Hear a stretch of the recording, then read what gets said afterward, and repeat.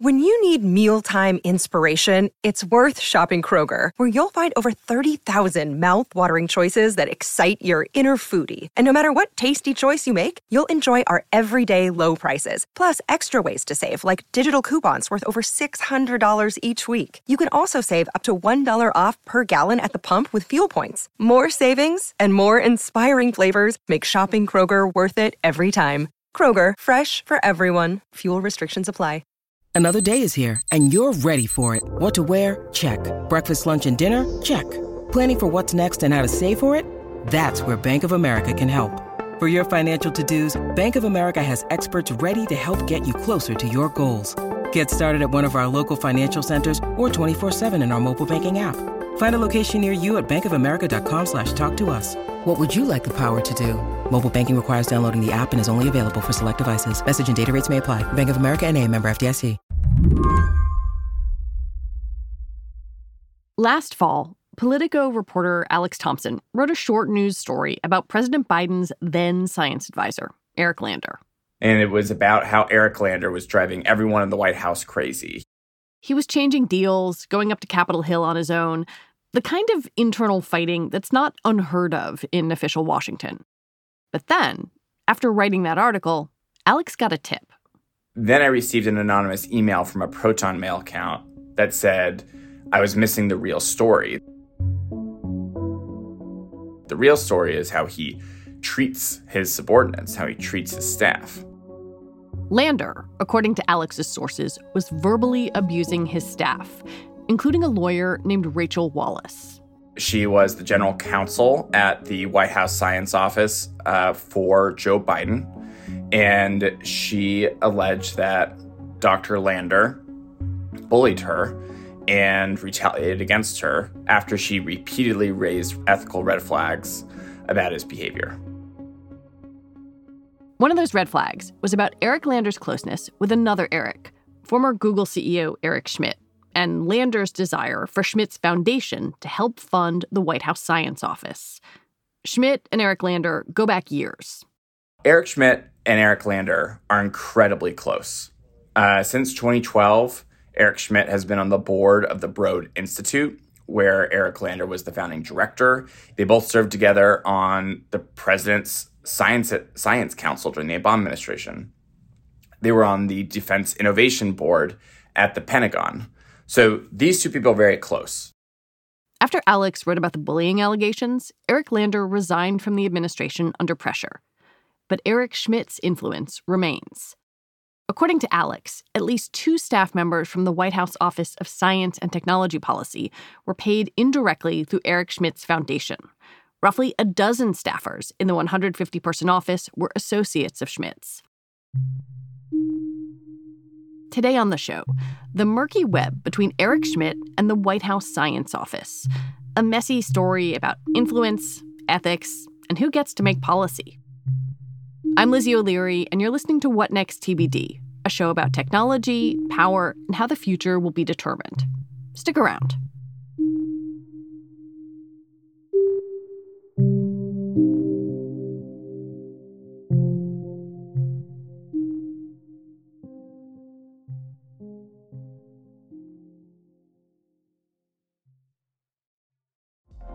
Apple Card is the perfect cashback rewards credit card. You earn up to 3% daily cash on every purchase every day. That's 3% on your favorite products at Apple, 2% on all other Apple Card with Apple Pay purchases, and 1% on anything you buy with your titanium Apple Card or virtual card number. Visit apple.co/card calculator to see how much you can earn. Apple Card issued by Goldman Sachs Bank, USA, Salt Lake City branch. Subject to credit approval. Terms apply. I want to go back a little bit and sort of set the table on Eric Schmidt's interest in democratic politics and policy. How far back does his involvement in White House policy go? His interest in White House politics and forming relationships with White House goes all the way back to the Clinton administration, in which the Clinton administration creates their first White House website, whitehouse.gov. And Eric Schmidt, as a high executive at then Sun Microsystems, comes in and helps them with that. Now, that's just a little bit of a taste. Starting with the Obama administration, really the 2008 campaign, Eric Schmidt is basically all over it, to the point that in October of 2008, while he's the CEO of Google, he goes on the campaign trail for Barack Obama. And then over the course of the Obama administration, there was an analysis done that basically found that a member of Google had basically met with White House personnel on average of once a week for the first 7 years of the Obama administration. During the 2012 campaign, Eric Schmidt was very involved with Obama's reelection effort, to the point that on election night, he was in the campaign boiler room. He also helped, out of that experience, help found a data company called Civis Analytics that helps Democratic campaigns, including Joe Biden's 2020 primary campaign. What does he want? Is it just to be close to power? Is it to get a policy outcome that is favorable for his companies, or is it something more nebulous? It really depends who you ask. Now, there are two main, I think, most compelling arguments. There are some people that obviously believe he's doing this because he's corrupt, that, even though he's worth about $23 billion, him having a role or sort of influence or a stake, a voice in science policy is a way for him to further enrich himself. I mean, he is on the board of a lot of artificial intelligence companies. He still has a lot of Google stock. He has a 20% stake in this huge hedge fund with over $60 billion in assets. So there's one side that's like, he wants to be close to power and he wants to further enrich himself. The people that are probably more sympathetic say that Eric Schmidt has a very strong belief that the future of American supremacy is based largely around the future of artificial intelligence policy. Essentially, Eric Schmidt has the conviction that whichever country is the most dominant in artificial intelligence policy is going to win the 21st century. And so he wants to have a very strong role in the future of American science policy because he believes it's necessary for the country. Are there concrete ways that he has affected government science and tech policy that we can point to? During the Trump administration, he ended up serving as chair of this Congress-created commission called the National Security Commission on Artificial Intelligence.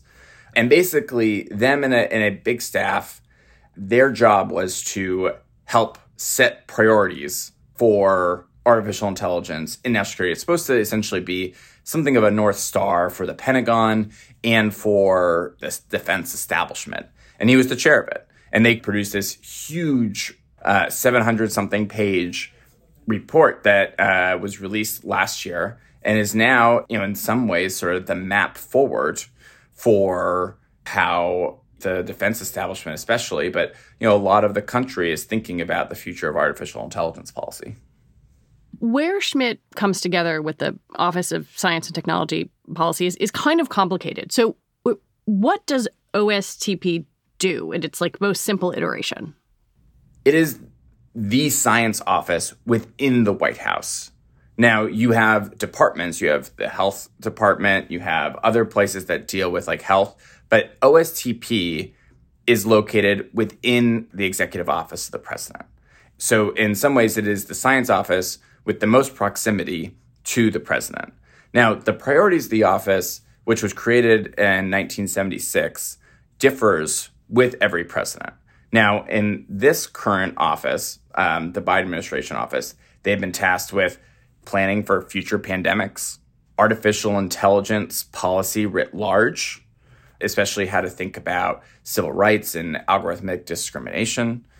And they are now also in charge of Biden's cancer moonshot, which is one of his most personal priorities, and with dealing with climate change writ large. So these are big issues. Yes. And, they don't necessarily have the staff that, places like the Environmental Protection Agency do, or like the Pentagon does with artificial intelligence. But they are sort of the ones that set a lot of the parameters of how the White House is setting the direction with science policy. President Biden pledged that he was going to make science a focus of his administration. And he elevated the Office of Science and Technology Policy, otherwise known as OSTP, to a cabinet-level office. Within that office, Alex says, lots of staffers had links to Eric Schmidt or his foundation, Schmidt Futures. We already know that over a dozen associates of his, including current and former employees, landed at the science office, which is only about 150 people. He has close relationships with, obviously, Eric Lander. Several of the people that worked on the National Security Commission on Artificial Intelligence that he chaired also landed at OSTP. Former Google employees landed at OSTP. And also, over the summer, for about 4 months, the chief innovations officer at Schmidt Futures, a man named Tom Khalil, who had worked at OSTP in the past, was brought on to OSTP as an unpaid consultant while he was still being paid and working full-time at Schmidt Futures. Schmidt Futures is also very involved in many of the events and many of the initiatives that OSTP is doing. So, on a personal level, he has very strong opinions of the future of science policy, and the number of Schmidt Futures connections and people that recently worked for Schmidt Futures is pretty significant, considering that the office is relatively small. Listening to Alex detail all of this can be a little confusing. Maybe the links between Eric Schmidt and OSTP feel slightly opaque. Alex contends that that's on purpose. The thing is that it's supposed to be complicated, that these sort of relationships and dynamics are supposed to be difficult to unravel. I mean, that's how it's intentionally dense. What do you mean by that? It is not meant to be easily traced back to Eric Schmidt, is my point, is that some of these financial connections and connections to other people are meant to sort of be like one person removed. For example, this Federation of American Scientists Fellowship. Now, when these fellows are then sent to OSTP, they say that they're coming in as a fellow for the Federation of American Scientists. But I received internal emails that showed that when they were trying to bring on a specific person, his name is Mark Adenoff, who's now the chief of staff, internally, the deputy chief of staff of workforce put in writing, the energy department has now secured Schmidt Futures funding for this fellow. So even though it was through FAS, there was sort of a understanding that, yes, they're coming through FAS, but this is a Schmidt Futures funded person. I think people might listen to this and say, well, shared backgrounds and connections and advice are one thing, but that the money somehow feels different.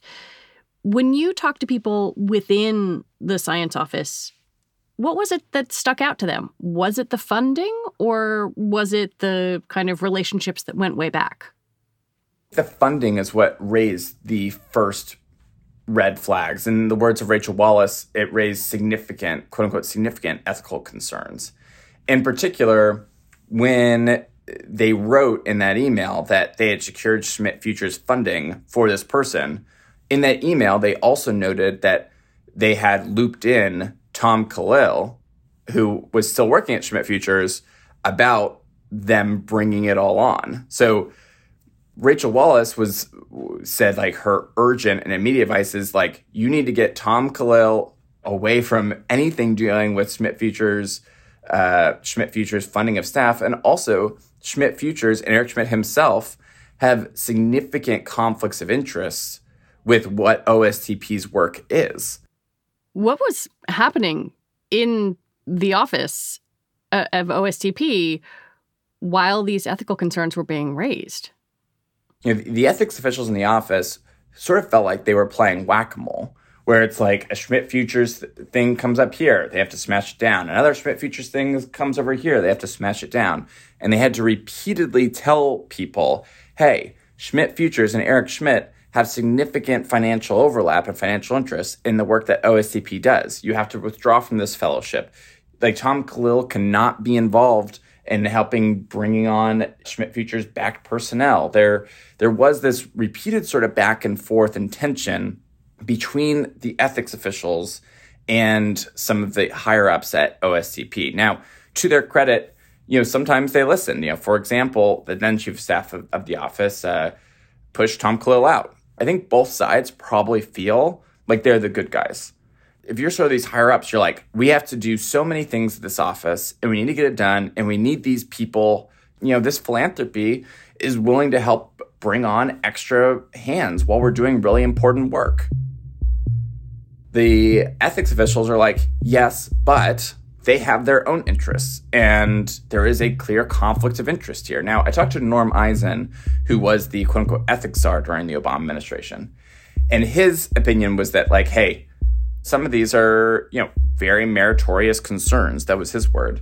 But he said, like, you can understand how a philanthropy would be like, we just want to help.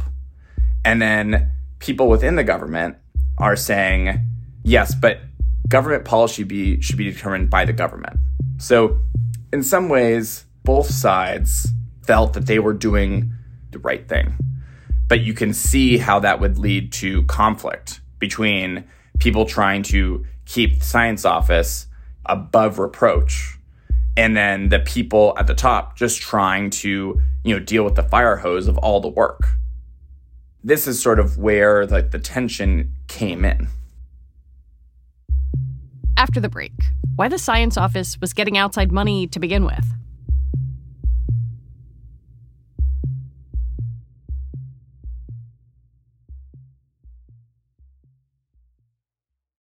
This episode is brought to you by Progressive Insurance. Hey, listeners, whether you love true crime or comedies, celebrity interviews, news, or even motivational speakers, you call the shots on what's in your podcast queue, right? And guess what? Now you can call the shots on your auto insurance, too. Enter the Name Your Price tool from Progressive. The Name Your Price tool puts you in charge of your auto insurance by working just the way it sounds. You tell Progressive how much you want to pay for car insurance. Then they'll show you a variety of coverages that fit within your budget, giving you options. Now, that's something you'll want to press play on. It's easy to start a quote, and you'll be able to choose the best option for you fast. It's just one of the many ways you can save with Progressive Insurance. Quote today at Progressive.com to try the Name Your Price tool for yourself and join over 28 million drivers who trust Progressive. Progressive Casualty Insurance Company and Affiliates. Price and coverage match limited by state law. It seems pretty strange that a private foundation would be paying for public servants to work in the White House. But I guess I learned from your reporting that's not completely unusual in this office. People in the office would say that it's chronically underfunded. They only have an annual budget of about $5 million. And that's peanuts in Washington. Yeah. Even the founding statute said that they should utilize consultants. And as a result, people from Federation of American Scientists, from universities, send fellows to OSCP to sort of supplement the work. What's raised ethical flags is that it seems Schmidt Futures was using this mechanism that I think was very earnestly created to help supplement the work of places that are underfunded and understaffed, and using it to get his foot in the door. It's such a murky set of issues because, as you've laid out, it sounds really problematic, but then it also sounds like almost in the charter of the office that it was set up to be problematic. Yes. I mean, again, it was a mechanism sort of created with Scotch tape. But what's happened is, and what the ethics officials internally flagged, is that they felt that Schmidt Futures was using this mechanism in an untoward way. The White House told Alex that there was nothing unusual about its ties to Schmidt and that the ethical issues that were raised were properly handled. In a statement after Alex's story came out, Eric Schmidt's foundation said that it had worked with the science office for years to address funding issues and that there was no undue influence on policy.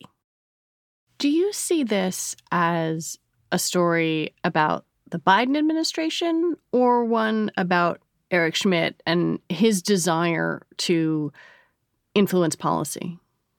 I think it's much more the latter, but I think it's striking that even as the politics around some of these tech titans have changed a lot in the last 6 years. I mean, people forget, like during the Obama administration, Eric Schmidt's influence didn't raise any eyebrows because tech was cool. No, everybody was like, ooh, Google's coming to the White House. That's right. It was a cool thing. So as the politics have changed, Eric Schmidt's influence within Democratic administrations has not. I think what makes this story distinct is that this is a guy with a clear ideology about the future of science policy in America, both on the Pentagon and, from the White House's perspective. And so it's beyond just him having influence. The way in which he has endeared himself to powerful Democrats over the last 15 years is distinct from the normal rich person. I think normal rich people have lots of friends in politics and stuff, but Eric Schmidt has taken a keen interest in solidifying his relationships with the most powerful Democrats in America for the last 12 years.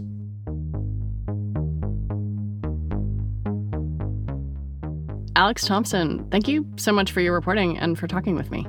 Thanks so much for having me. This was fun. Alex Thompson reports on the White House for Politico. That is it for the show today. TBD is produced by Ethan Brooks. We're edited by Tori Bosch. Alicia Montgomery is the executive producer for Slate Podcasts. TBD is part of the larger What Next family, and we're also part of Future Tense, a partnership of Slate, Arizona State University, and New America. I want to take a moment to recommend that you listen to Tuesday's episode of What Next, because you get to hear some Dua Lipa and learn about copyright law at the same time. We will be back on Sunday with another episode. I'm Lizzie O'Leary. Thanks for listening.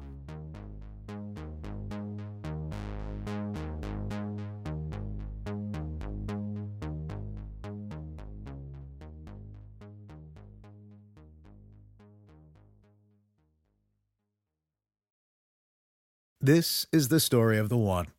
As a maintenance engineer, he hears things differently. To the untrained ear, everything on his shop floor might sound fine, but he can hear gears grinding or a belt slipping. So he steps in to fix the problem at hand before it gets out of hand. And he knows Grainger's got the right product he needs to get the job done, which is music to his ears. Call, click Grainger.com, or just stop by. Grainger, for the ones who get it done.